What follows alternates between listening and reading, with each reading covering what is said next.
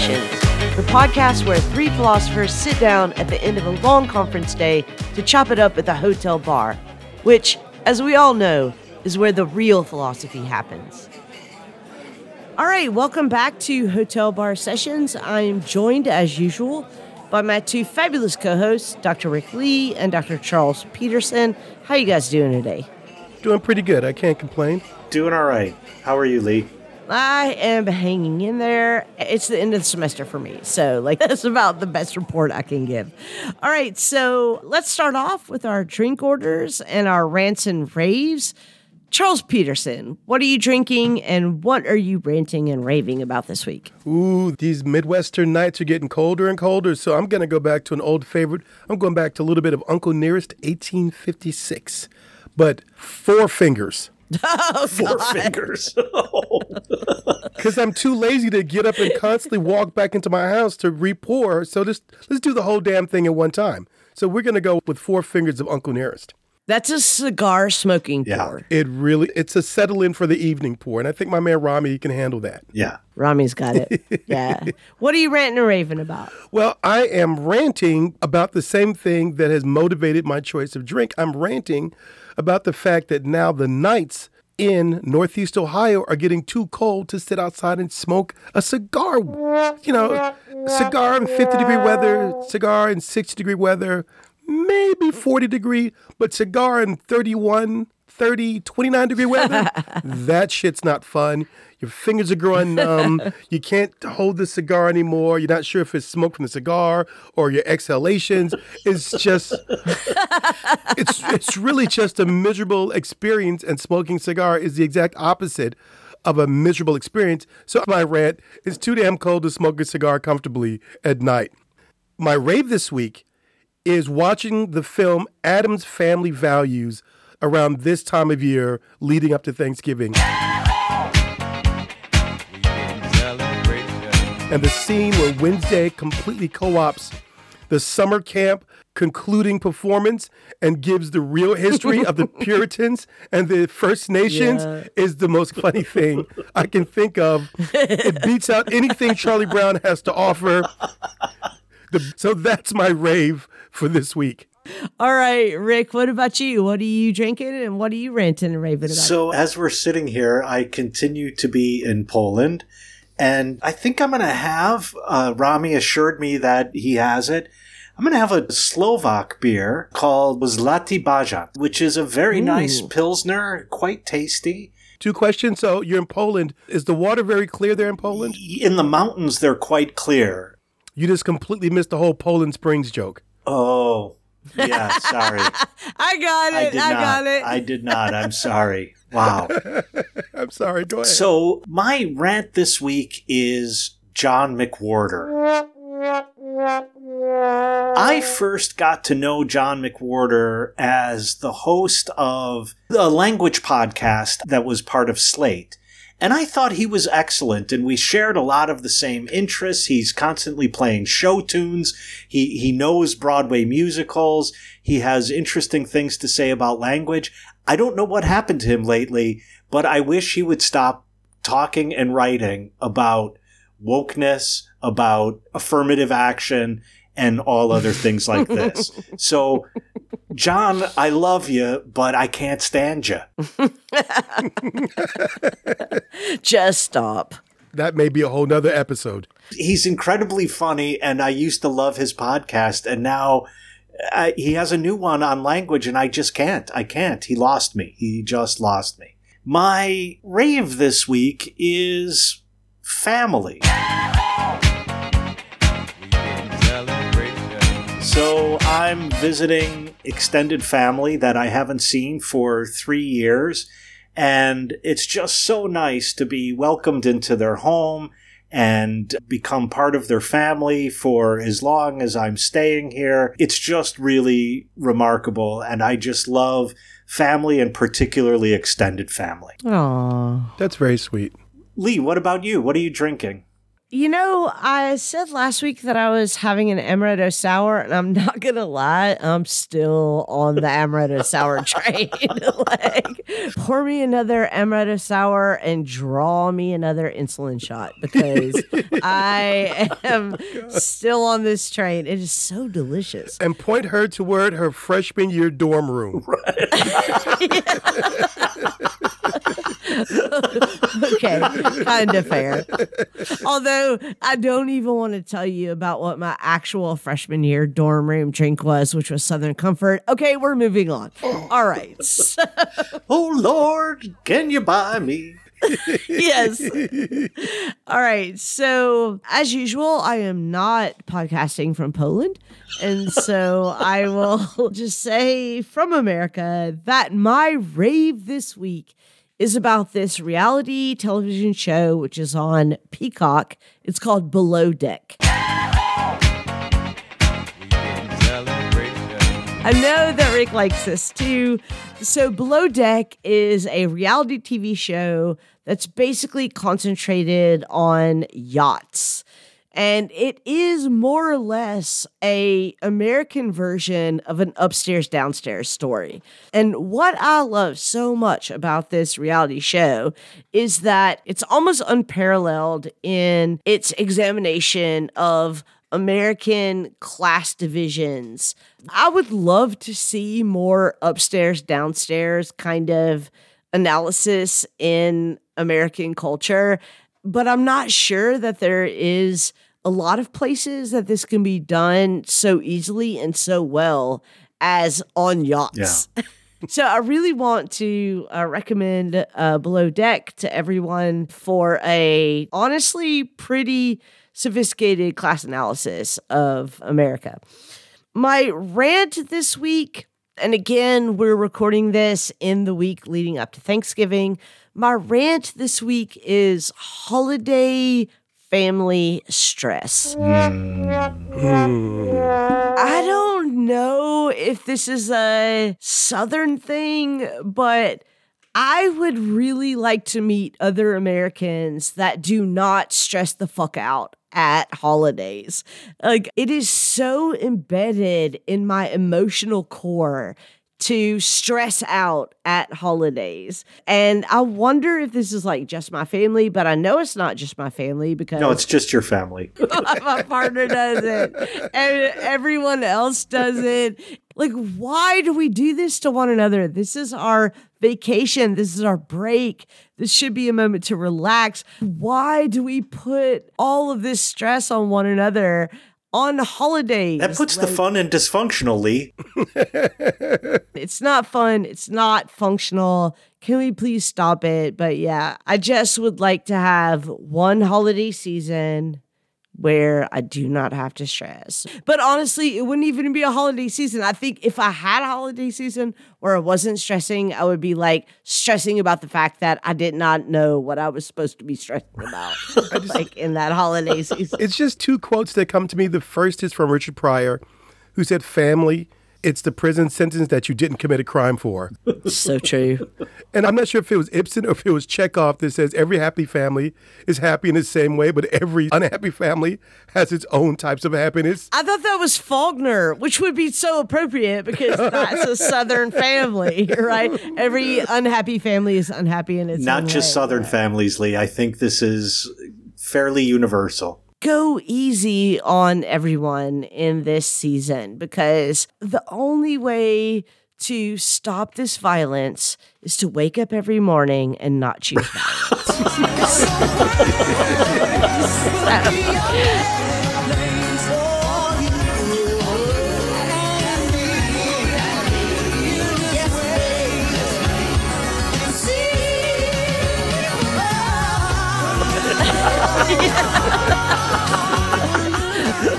All right. With that said, I believe that, Charles, you were in the hot seat this week. So what are we talking about today? We are talking about something that, in a different state of mind, could come dangerously close to a nice hour rant on my part, but it's not. We're recording this in the days subsequent to the Kyle Rittenhouse decision, and there have been a lot of comments within the news media, a lot of pundits, a lot of legal analysts, a lot of theorists who've weighed in on what this means for the future of American justice, what this means for gun rights, what this means for a rising white nationalist, white power political movement. But I want to think about this in the context of the seeming conflict between the possible legal rightness of the decision and the framework within which the jury had to make decisions and the ways the laws which were explained to the jurors may have found him not guilty of these acts of violence. And I also want to think about the ways in which our intuitive moral impulses, and not all of us, because of the sickening reality of this decision, is that you have a lot of commentators who are celebrating this and seeing it as right and as just, and the way that the United States as a society should engage in dealing with these political questions going forward. But for those of us who don't feel that way, I was going to say something akin to, for those of us that actually have a soul, there is a certain level of moral repugnance that goes along with this, beyond all the details of the young man and the facts of the case. So I want to dig into that, the ways in which our understanding the law over and against sometimes the ways in which moral culpability or moral expectation come into conflict with that. So what you're saying is we're talking about the difference between legally right and morally wrong. Exactly.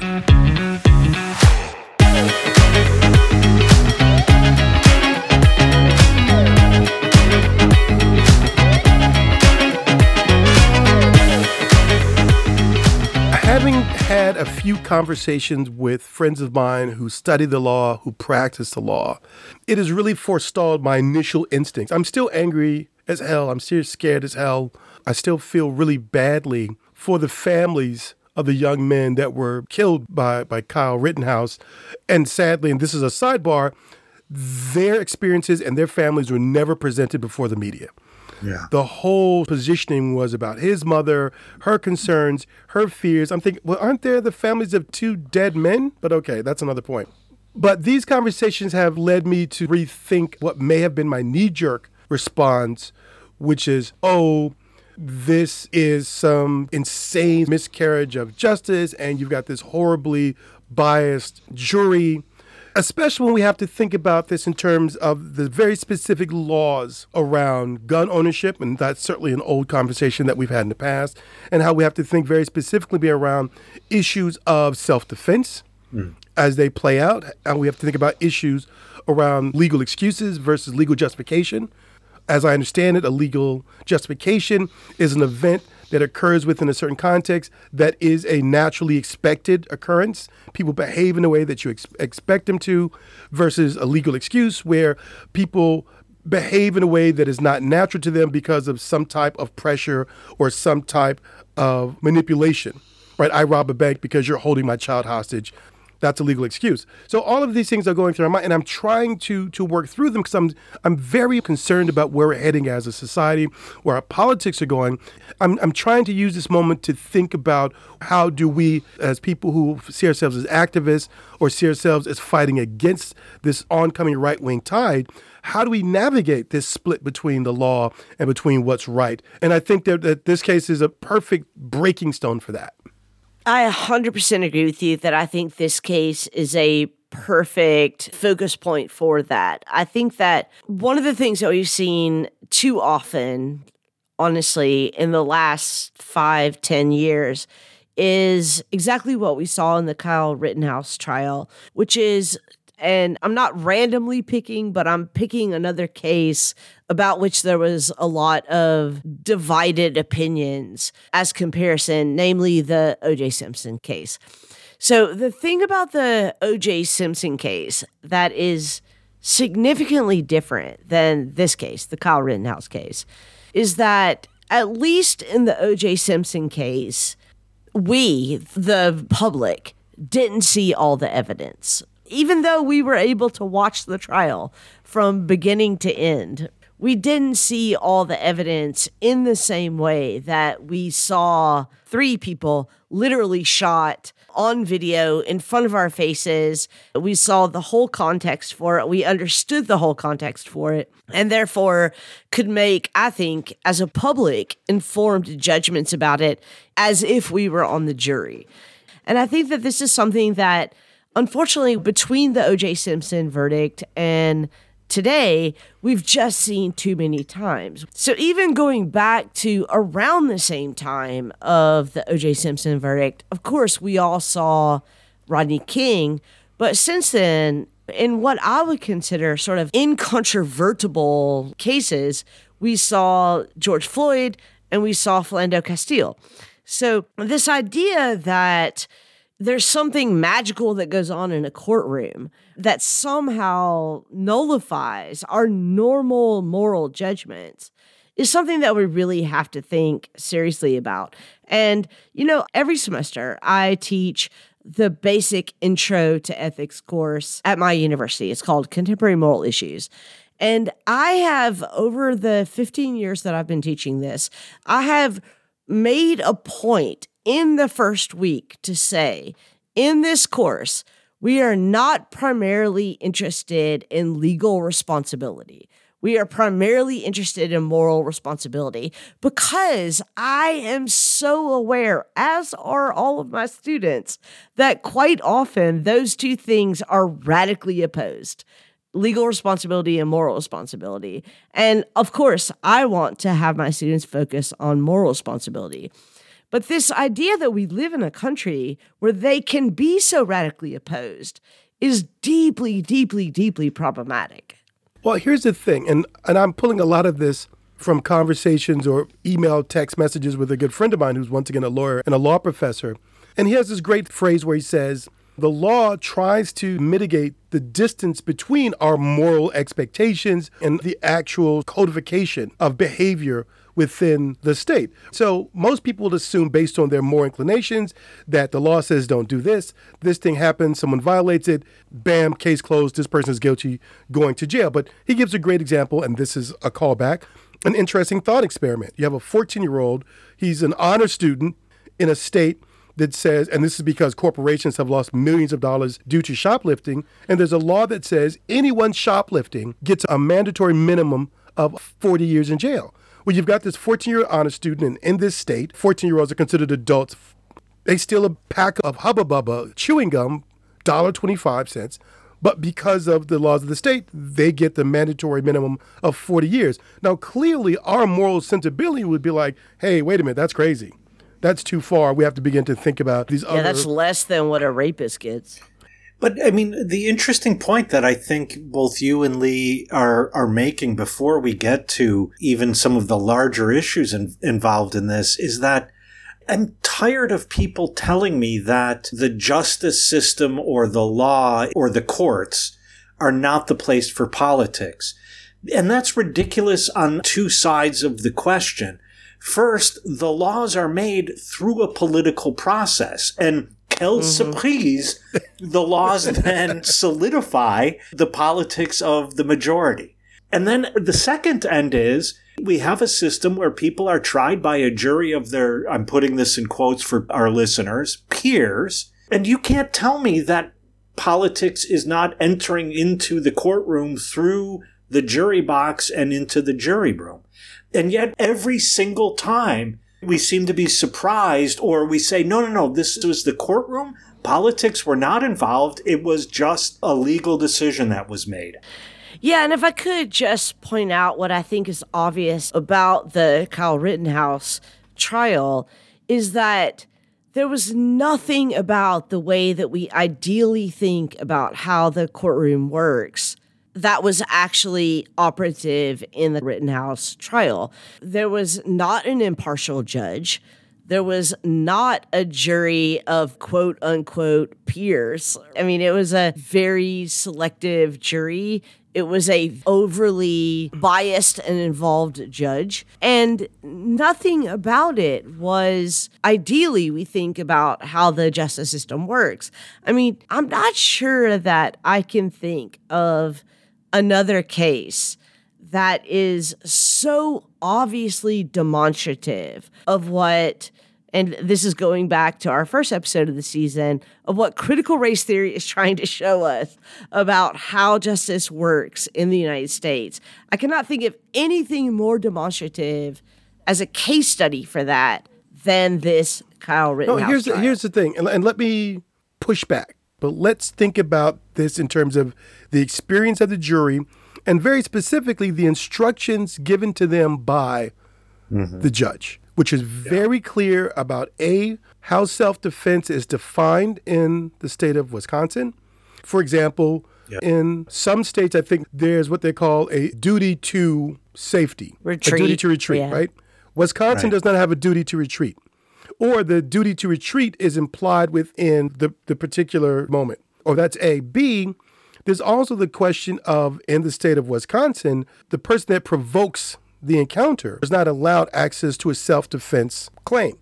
So if, as Kyle Rittenhouse says in his testimony, these two gentlemen aggressed him, tried to take his gun, one was hitting him with a skateboard, he actually now is in the legal right to defend himself. There's also the question of his state of mind and his judgment about his personal safety. Whether or not, and this is where it's deeply problematic, it's a subjective call. Do I feel like my life is in peril? Do I feel like him hitting me with his skateboard imperils my life and justifies my use of this weapon? So we have to think about, in a sense, the limits that are placed upon the jury in this case. Now, I'm not saying the jury doesn't have its biases. I'm not sure. But also the judge that's placing those limits on the jury has his biases. Well, remember, these all are points of legality within Wisconsin law in terms of how do we look at the duty to retreat?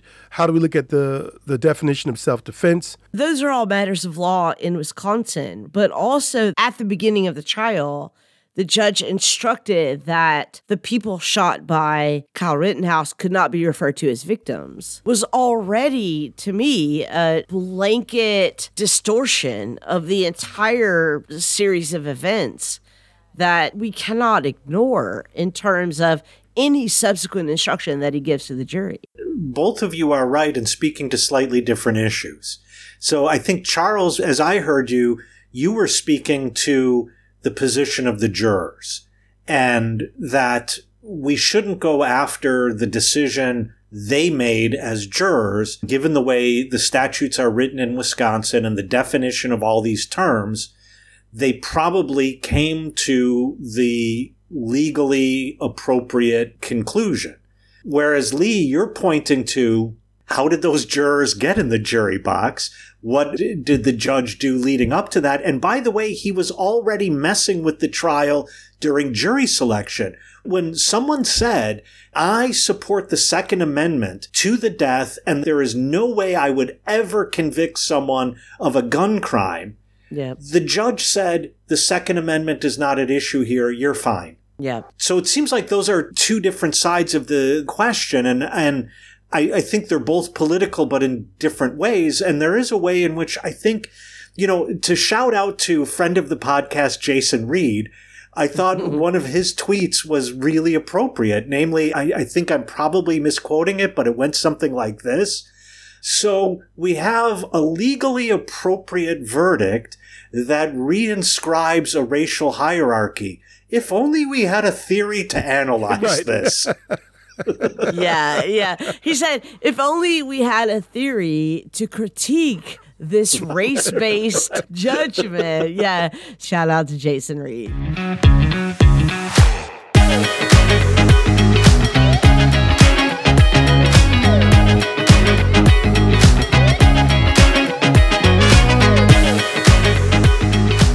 Hey, listeners, before we have too many drinks and it slips my mind, if you can't catch us at the Hotel Bar, you can catch us on Twitter at Hotel Bar Podcast. You can also follow our HBS hosts individually on Twitter to catch their off-air thoughts.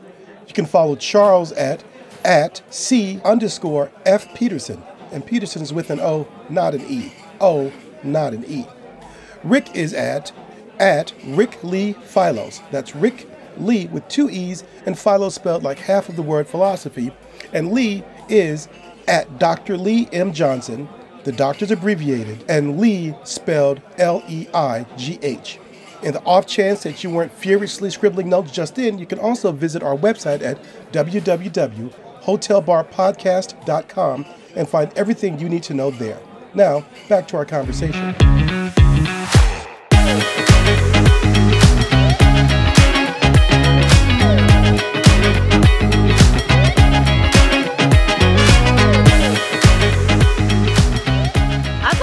us back and maybe take us away a little bit from our focus on the Kyle Rittenhouse decision, and more broadly to address this difference between legal and moral responsibility.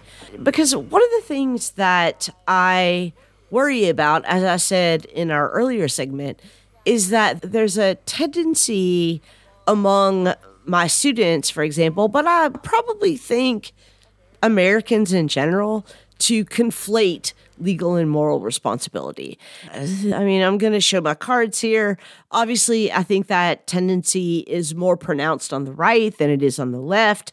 I think that what we see from leftist activists is the long tradition of leftist activists in the United States to say that the law is not always just, the law is not always moral, but there seems to be a re-entrenchment on the right that the legal is also the moral. And what really kind of confounds me at this moment in American history is January 6th. Over the last, let's say, 5 years since the transition to Trump, we've had this entrenchment on the right, partially as a consequence of the political right's manipulation of the justice branch, like stacking the courts and stacking SCOTUS in particular with right-leaning judges. This entrenchment in being able to act in whatever way that they want and relying on the courts ultimately absolving them of any moral wrongs in a technocratic legal sense. Well, the laws are becoming extensions of their moral will. Yeah. But now we're in this moment where these insurrectionists from January 6th are being brought to account before the law and are being judged guilty. And there is this reaction from the right at the injustice of the courts in finding them guilty. I think that's a really important point, and I see a subtle, maybe not so subtle shift in, let's say, the old version of conservatism, which was bound up with the Chamber of Commerce and so on, in which I think that attitude was, screw your moral responsibility. As long as it's legal, it's okay. Balls and strikes. Yeah. And then I think lately, this precedes Trump a little bit, but we see it then more in his era, where then there's an open violation of the law and then a manipulation of the judicial selection process in order to prevent any consequences of that open violation of the law. I think right now, the Fox News Trump right wing in the United States doesn't give two shits about what's legal. No. Oh, I mean, a very interesting version of this type of claim was throughout the Trump presidency. Could you imagine what would happen if Obama had done this? Right. So I'll bring this back to the Rittenhouse case. Could you imagine if a 17-year-old black boy had walked around Proud Boys and felt themselves under assault, their lives endangered, and murdered two Proud Boys and injured a third? There wouldn't have been a trial. There wouldn't have been a trial. The boy wouldn't have made it to trial. Yeah. Well, and a perfect example of this is Philando Castile, a legal concealed carry gun owner. And the NRA doesn't say a word in his defense. But what I'm trying to get to is the larger point in terms of thinking about really questions of resistance, thinking about how does one engage a state, a set of conditions in which there's a perfect and total merging between what we would consider a problematic moral perspective and the structures of legality. The court system, the laws, those that influence the laws, those that enact and pass the laws, all these things. So the question becomes, how do we begin to think about this, knowing that there is still a very different moral sensibility, that someone who is critical of these laws is not going to be given the leeway to protest the laws in the same way that someone who's in alignment with these moral and legal statutes will be given leeway to protest? I'd like to bring up an example of how hard it is to protest an unjust law. So I'm going to use Roe v. Wade. The thing about the American court system is that you have to have the kind of ideal case to contest an unjust law. And for years, it was the case that women were not allowed the legal right to abortion because no one could find the ideal case to demonstrate that abortion was the legal right of a woman's choice about her own body. And Roe v. Wade, it's only 48 years old, but it's already been stripped back so far that it's practically non-existent in many states, my state being one of them and all of the surrounding states of Tennessee being the others. But this idea that what's morally right, which, let me just go ahead and say this, just, from my own perspective. Make it plain. Make it plain. I personally am unresolved about whether or not a fetus is a child. And I think that if I were to find myself pregnant, which as a gay woman would be extremely weird, not extremely weird, right? Then we would start saying the hell That's Lee. right, exactly. No, but not extremely weird because of rape. It's so common. Right. But if I were to find myself pregnant, even by a violent act, I'm not sure that I myself, as a moral agent, could choose an abortion, and for moral reasons. That is something that I absolutely would not make a decision about for any other woman.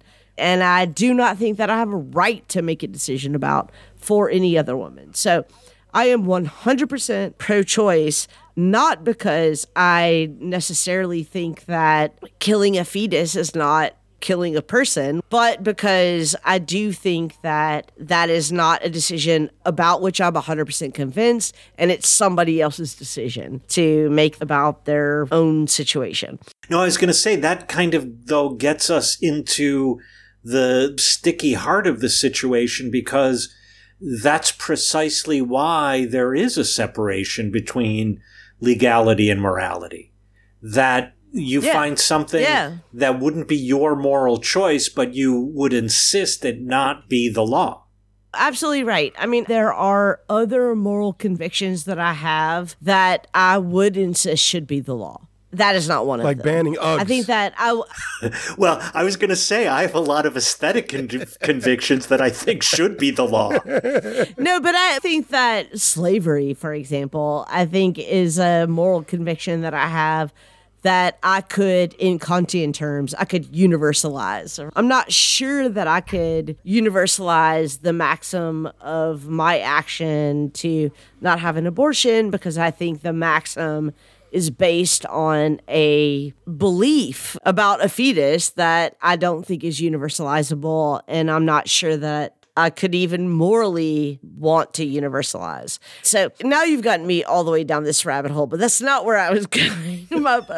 My point was to say that abortion is one of those cases that I think, when we talk about the difference between legal responsibility and moral responsibility, is a good example of how it takes a really specific, idealized in some ways case to even bring the moral case up to the consideration of the legal case. I think that this is one of the things that I worry about, is that we've lost that really high bar of saying that it has to be a really exceptional case of moral offense to bring it up to the level of being considered legally. And I think that what we saw in the Kyle Rittenhouse case is that there are all these kind of fuzzy moral offenses, like, for example, self-defense, that are not exceptional at all, that are being brought up to the level of idealized instances that deserve being instantiated in law, that are not deserving of that. By the way, just to take a tangent, I also think this is the case with a lot of the things that we're saying about what's offensive in general. Like, I think this is what's happening with critical race theory. It's just like, oh, this hurts my feelings, therefore it should be illegal. Wearing a mask, this inconveniences me, therefore it should be illegal. We've just lost the sense of the relationship between moral right and legal right. Well, I want to make 2 points, and I think you're very much so correct in terms of the ways in which self-defense in these statutes is defined is completely a subjective experience. It's ridiculous. Absolutely a subjective.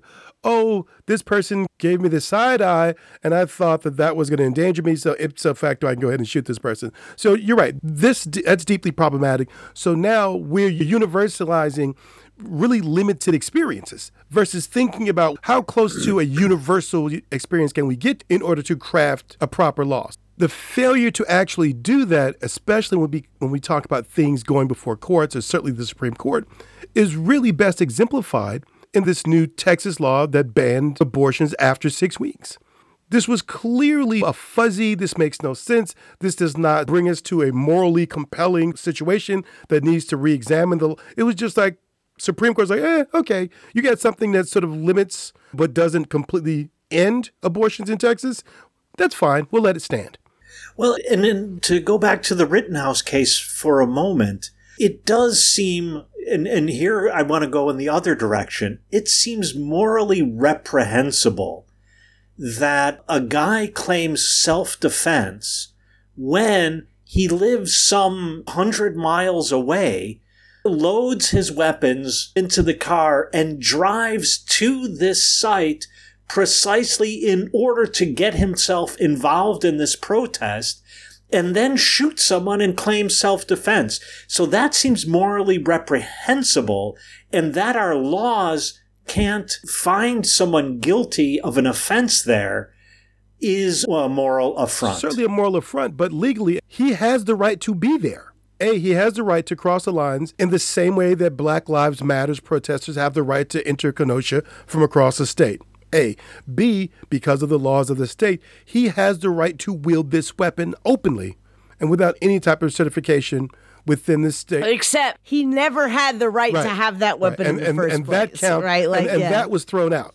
And that was thrown out by the judge. Right? Like, yeah. You know, we can see this in the concurrently occurring, as we record this, Ahmaud Arbery trial. Right. Right? We can see the difference between the prosecutor's approach in the Kyle Rittenhouse trial and the prosecutor's approach in the Ahmaud Arbery trial, and the superiority of the prosecutor's approach in the Arbery trial, which is that they are very clearly intending to challenge this vacant idea of self-defense. So what we've seen in the Arbery trial so far is that the prosecutor has said very clearly over and over and over, were you actually threatened? Was anybody pursuing you? Did you feel threatened at any point? And that was also said in the Kyle Rittenhouse trial, but in the context of all of these other instructions and directions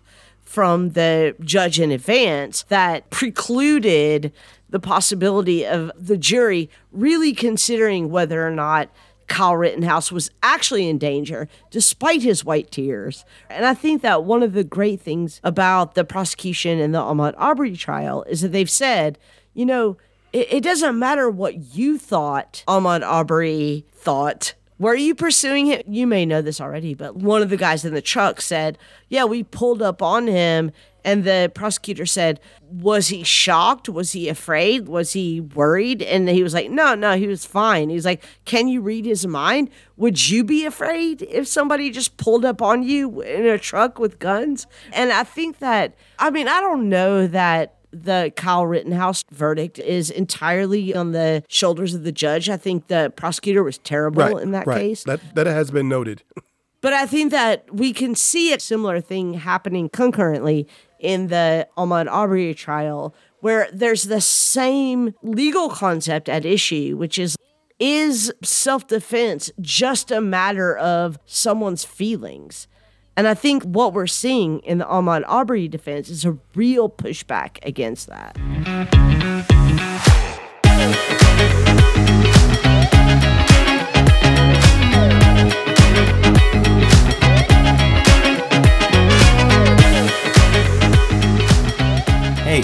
couldn't hear you while you were shouting into your headphones.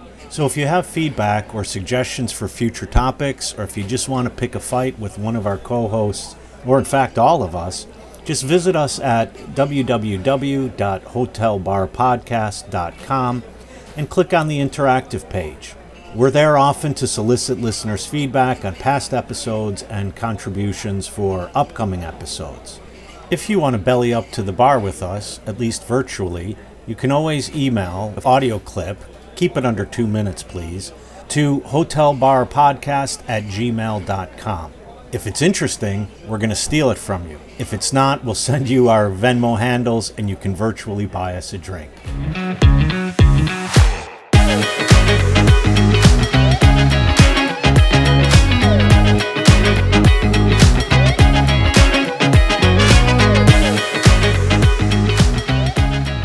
You bring up some really important points about the ways in which policies around self-defense are being pursued and challenged so far fairly successfully, as far as we can tell, in the Ahmaud Arbery case. But I want to go back to an earlier point that is the beginning of my endgame, as it were, and that's the question that we posed earlier.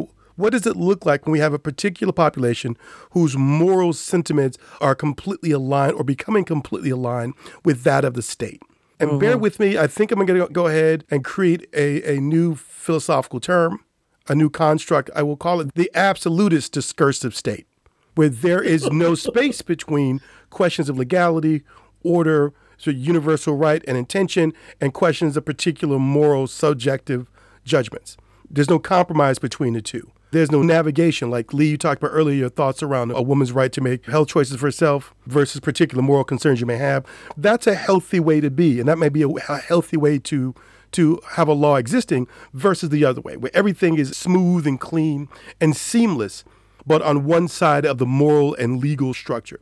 So my concern is within that particular state, within that particular circumstances, how can we think about civil disobedience? How can we think about challenging those laws when there is no foothold for the critic or the activist or the protester to get a hold of that, if we know that self-defense is not going to be a successful claim for an activist, and so forth and so on? Yeah, I mean, I think that one of the things that I worry about is that if, for example, I were to say, look, there are certain moral principles that I am not going to budge on no matter what the law is. And there's a long American history of doing this. So if I were to say enslavement is wrong, treating other people as a means to an end is wrong, exploitation is wrong, it doesn't matter who it doesn't matter what the context is, those are absolutely wrong. If I were to say that, which I would, by the way. Noted. Yeah. Please, everyone, write that down in your journals. But if I were to say that, one of the things that I'm very worried about is that in the same way that I might say people are entitled to freedom of thought or freedom of speech, that gets taken up by a cause that understands the principle upon which I'm standing in a way that is entirely contrary to the principle upon which I'm standing. And I think freedom of speech is the most obvious, or even self-defense is the most obvious way to see how this is happening in the United States today. I would want to say, of course, everyone has a legal and a moral right to defend their own lives. Everyone has a legal and a moral right to speak their minds. Everyone has a legal and a moral right to make decisions about their own bodies. And yet all I've seen in the last 5 years is everyone who believes things that are entirely contrary to what I believe say what they believe on the basis of those principles. Those same principles that I just articulated. So one of the problems here, Lee, is just to take one of your examples and to stick with self-defense for a moment. Let's engage, another callback to the same episode, let's engage in a thought experiment. So, Lee, you're walking down the streets of Memphis, and I come up behind you. I'm unarmed, but I say, give me all your money. You turn around. Well, I shouldn't I'm like, have hey, said Rick. you're unarmed. Hey, Rick. And I'm like, damn, you weren't supposed to turn around. What do you need, my brother? So let's say, okay, here. I am armed. I come up behind you with no intention to use my weapon whatsoever. And I say, give me all your money. And you turn around and brandish a weapon at me. And I pull out my gun and shoot you. And then when it goes to trial, I claim self-defense. That is morally abhorrent. And I think we can't let the absolutist discursive state, trademark Charles Peterson, get away with that. I think that your words don't mean anything you want because then they mean nothing. And so either something like self-defense means something or it means nothing. What worries me about Charles' correct analysis of the current situation is that as long as there is no gap, it's hard to intervene discursively, but I'm worried that it also becomes quite dangerous, or has become quite dangerous, to start intervening. I agree with you. I think that's a really complicated thought experiment that you posed. So I think that if you had come up behind me and said, give me all your money or I'm going to shoot you, and I had turned around and drawn my weapon, which, you know, for the listening public, I never have a weapon. Lee's always packing. You can rob me anytime. She keeps a 22 at her ankle. And don't forget the shoulder holster. And the switchblade. Oh, yeah. Okay. So I do have a switchblade. And the brass knuckles. Oh, my God, you guys. Let me finish my point. And mace. She carries mace. Other than that, she's never armed. Never armed. Hey, listeners, are you still with me? So here's the thing. If Rick comes up behind me and says, give me your wallet or I'm going to shoot you, and I turn around and brandish my weapon and he shoots me, I think that is a legally complicated scenario. And that's fucked up that it's legally complicated. But I also think that's a morally complicated scenario. Like, I think that is also a morally complicated scenario. I think that is a situation where I have a genuine fear of my own life. I have something that might disseminate that threat. It might also accelerate that threat. I don't know. But at that point, I think not at least trying to disseminate that threat is my only option, right? Like if you say, give me your wallet, I mean, I suppose I could just give you my wallet, which just FYI for listeners, I would do. But you know what I'm saying. Our focus ought to be on training people, encouraging people to prioritize the morally complicated over the legally complicated, to prioritize what is morally right over what is legally right. And I think that that is something that as a society we do not do, as universities we do not do, as employers we do not do. And that is actually our problem, is that everyone is trained to default to their moral sensibility being, what will I go to jail for? What might I go to jail for?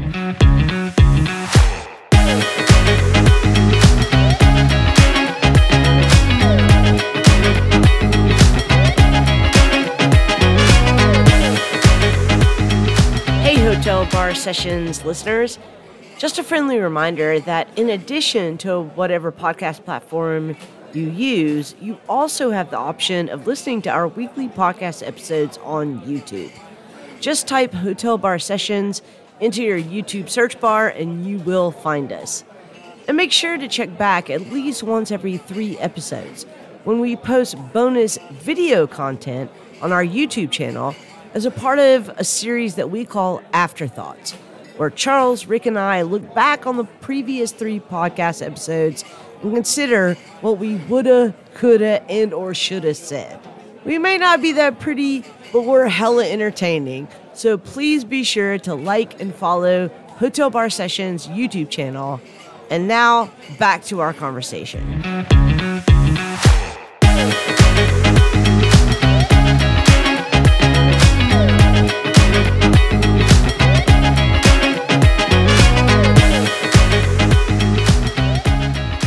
All right, Charles. So we're running up against the end of our time, but there is one question that I want to ask you before we end, which is, if you were a member on the Kyle Rittenhouse jury and you were given the instructions that Judge Schroeder gave to that jury, do you think that you could have found a way to hang the jury?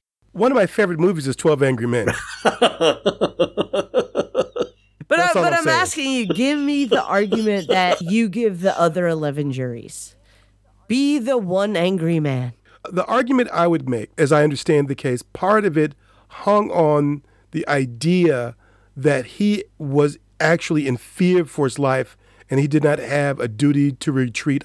The argument I would make is, and this is what I was thinking too, I was thinking what I really want is a prosecutor who speaks in the voice and the sensibility of the black women that raised me when I was growing up, which would have been like, you know good and damn well that you holding the AR-15 and he's got a skateboard that he's not going to do too much harm to you.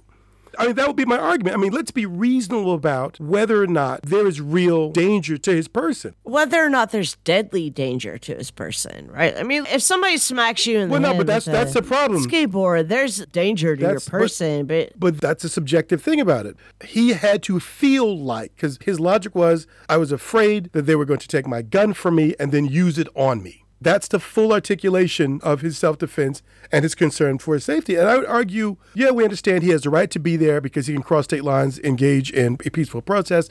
Yes, because of the laws of the state. No one's questioning whether or not he should have had the gun or not, letting the mother off the hook, right? He is still a minor. But we have to think very seriously that a man with a skateboard is getting a few licks in on a man with a gun. Yeah. Right? Who already has the upper hand in this confrontation. I'm not saying that he was not provoked. I'm not saying he should have been assaulted with the skateboard. But let's be very honest about what exactly are the power and that's where I would lose the jury. As soon as I use the term power dynamics, they're done. I lost them. They shut it down. Yeah, because that's showing your PH dumb right there. Exactly. That shows I'm woke. That shows my wokeism. Yeah, and I would hang the jury, which would give a prosecutor another opportunity at it if they chose to do, right? But I would hang that jury. Which is why, listeners, you should be philosophy majors. Can I make my new hashtag hang juries? That works in a couple of ways. One of which doesn't sound so pleasant. It only works in one way in the current United States, though. I don't know about that. That's right up there with, some have argued defund the police. Is that really what you want to say? It is 100% what I want to say. And also, by the way, hashtag hang juries is what I want to say, too. In the current United States. I want to admit, too, I've probably ruined the opportunity for me ever to serve in a jury with that statement. Someone's going to invite me to be in a jury. Someone's going to do like a web wash of me and find this thing. But nope. He believes in hanging juries. He can't serve on the jury. If I knew it was that easy, Charles, I would have said the same I'm the exact thing. opposite. I am 48 years old, and I have never once been called for jury duty. Not once. In 48 years of my life, I've voted every election. I'm definitely on the jury roll. I've always had a driver's license. I don't know how I've never been called for jury duty. So my situation is, I am called, it seems like, as soon as I am eligible. Because you're a white man. That's how. This is not confusing. I have never once served on a jury. I've never even so much been called into a courtroom. I've never been voir dired. I sit in the jury room all day, and after 8 hours, they give me a check for $12.47 and say, thank you for your Charles, service. have you ever been called for jury duty? I was called up for grand jury duty. But how many times in your life have you just been once. called? And I've been voting since I was 18 years old. How old are you? I'm 51 years old. Okay. Charles is 51. He's been called once. I'm 48. I've been called 0. Rick, how many times have you been called? Well, so I've been called to duty, I don't know, 8 times. Okay, so it's not about, it's not, no, it's not about whether you. Lee, yes. Lee, I've never been in a That's courtroom. not the point. That's not the point. You've been called as a part of the pool. You've been at least considered as a And where on my voting record is my race? On your voting record. Not in Illinois, no. Her name's Rick Lee. Okay, and so is half of China and 3/4 of Korea. Okay. Rick is a popular name in China and Korea? Rick Lee? Yes. It is after this podcast. It's becoming more and more popular. Okay. I do think it's worth noting that Rick has been called 8 times for jury duty. I've been called 0, and you've been called once. And then the judge bumped me. He wouldn't let me, because I was a college professor. He wouldn't let me. Yeah, that's probably the reason that Rick's never actually served on a jury, is for the same reasons. Wait, can I be clear? In all of my cases, so they call to downtown Chicago, I'm not kidding, like 1,000 jurors to serve on whatever case might come up that day. I get sent to that room. And I have never once left that room. Yeah, but like the lawyers choose from that room. No, they don't. Not in Illinois, they don't. With the grand jury thing, because it's hilarious. They take you there and you sit in a room and you watch this video. I swear to God, John Houseman in his character from Paper Chase. Study of law is something new and unfamiliar to most of you, unlike any schooling you've ever been through before. We use the Socratic method here. I call on you, ask you a question, and you answer it.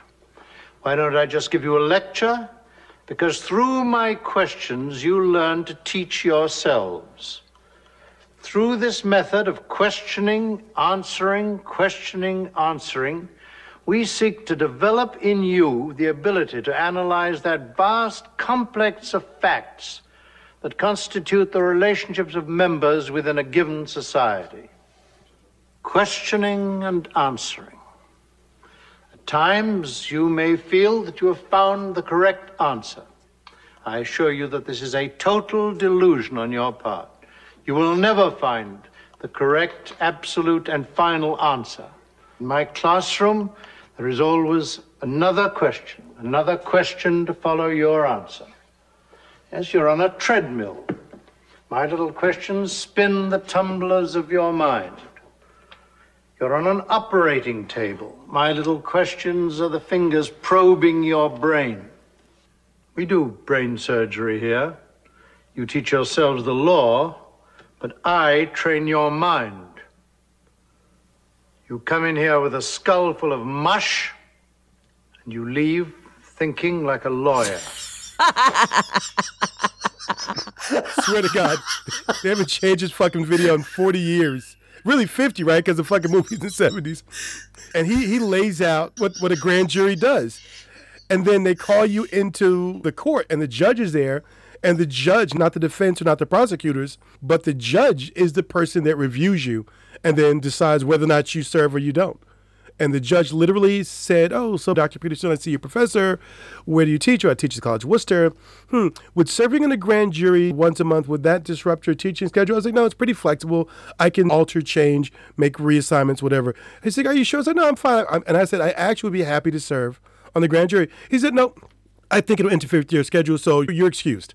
I know 0 professors that have been on juries. But I know a judge who's in that same court, and this was the federal district court out of Cleveland. He was an older black man who's a judge, and he said, "I'd have chosen you for that jury if it were me." And that's all he said, and I got what he meant. Right? Race and professor. Yeah. And nobody wants problems, right? They want to be able to indict a ham sandwich with a grand jury. Hey, can I just ask a shout out to listeners?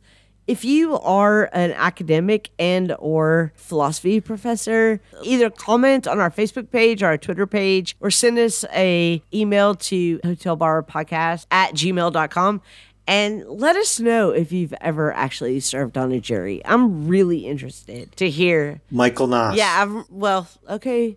Michael Noss, because I know you're listening. I would love to hear. He served on a jury. I know, I'm sure he has, but I would love to hear who's actually served on a jury. And maybe, if you don't mind sharing some details about it, we'd love to hear it.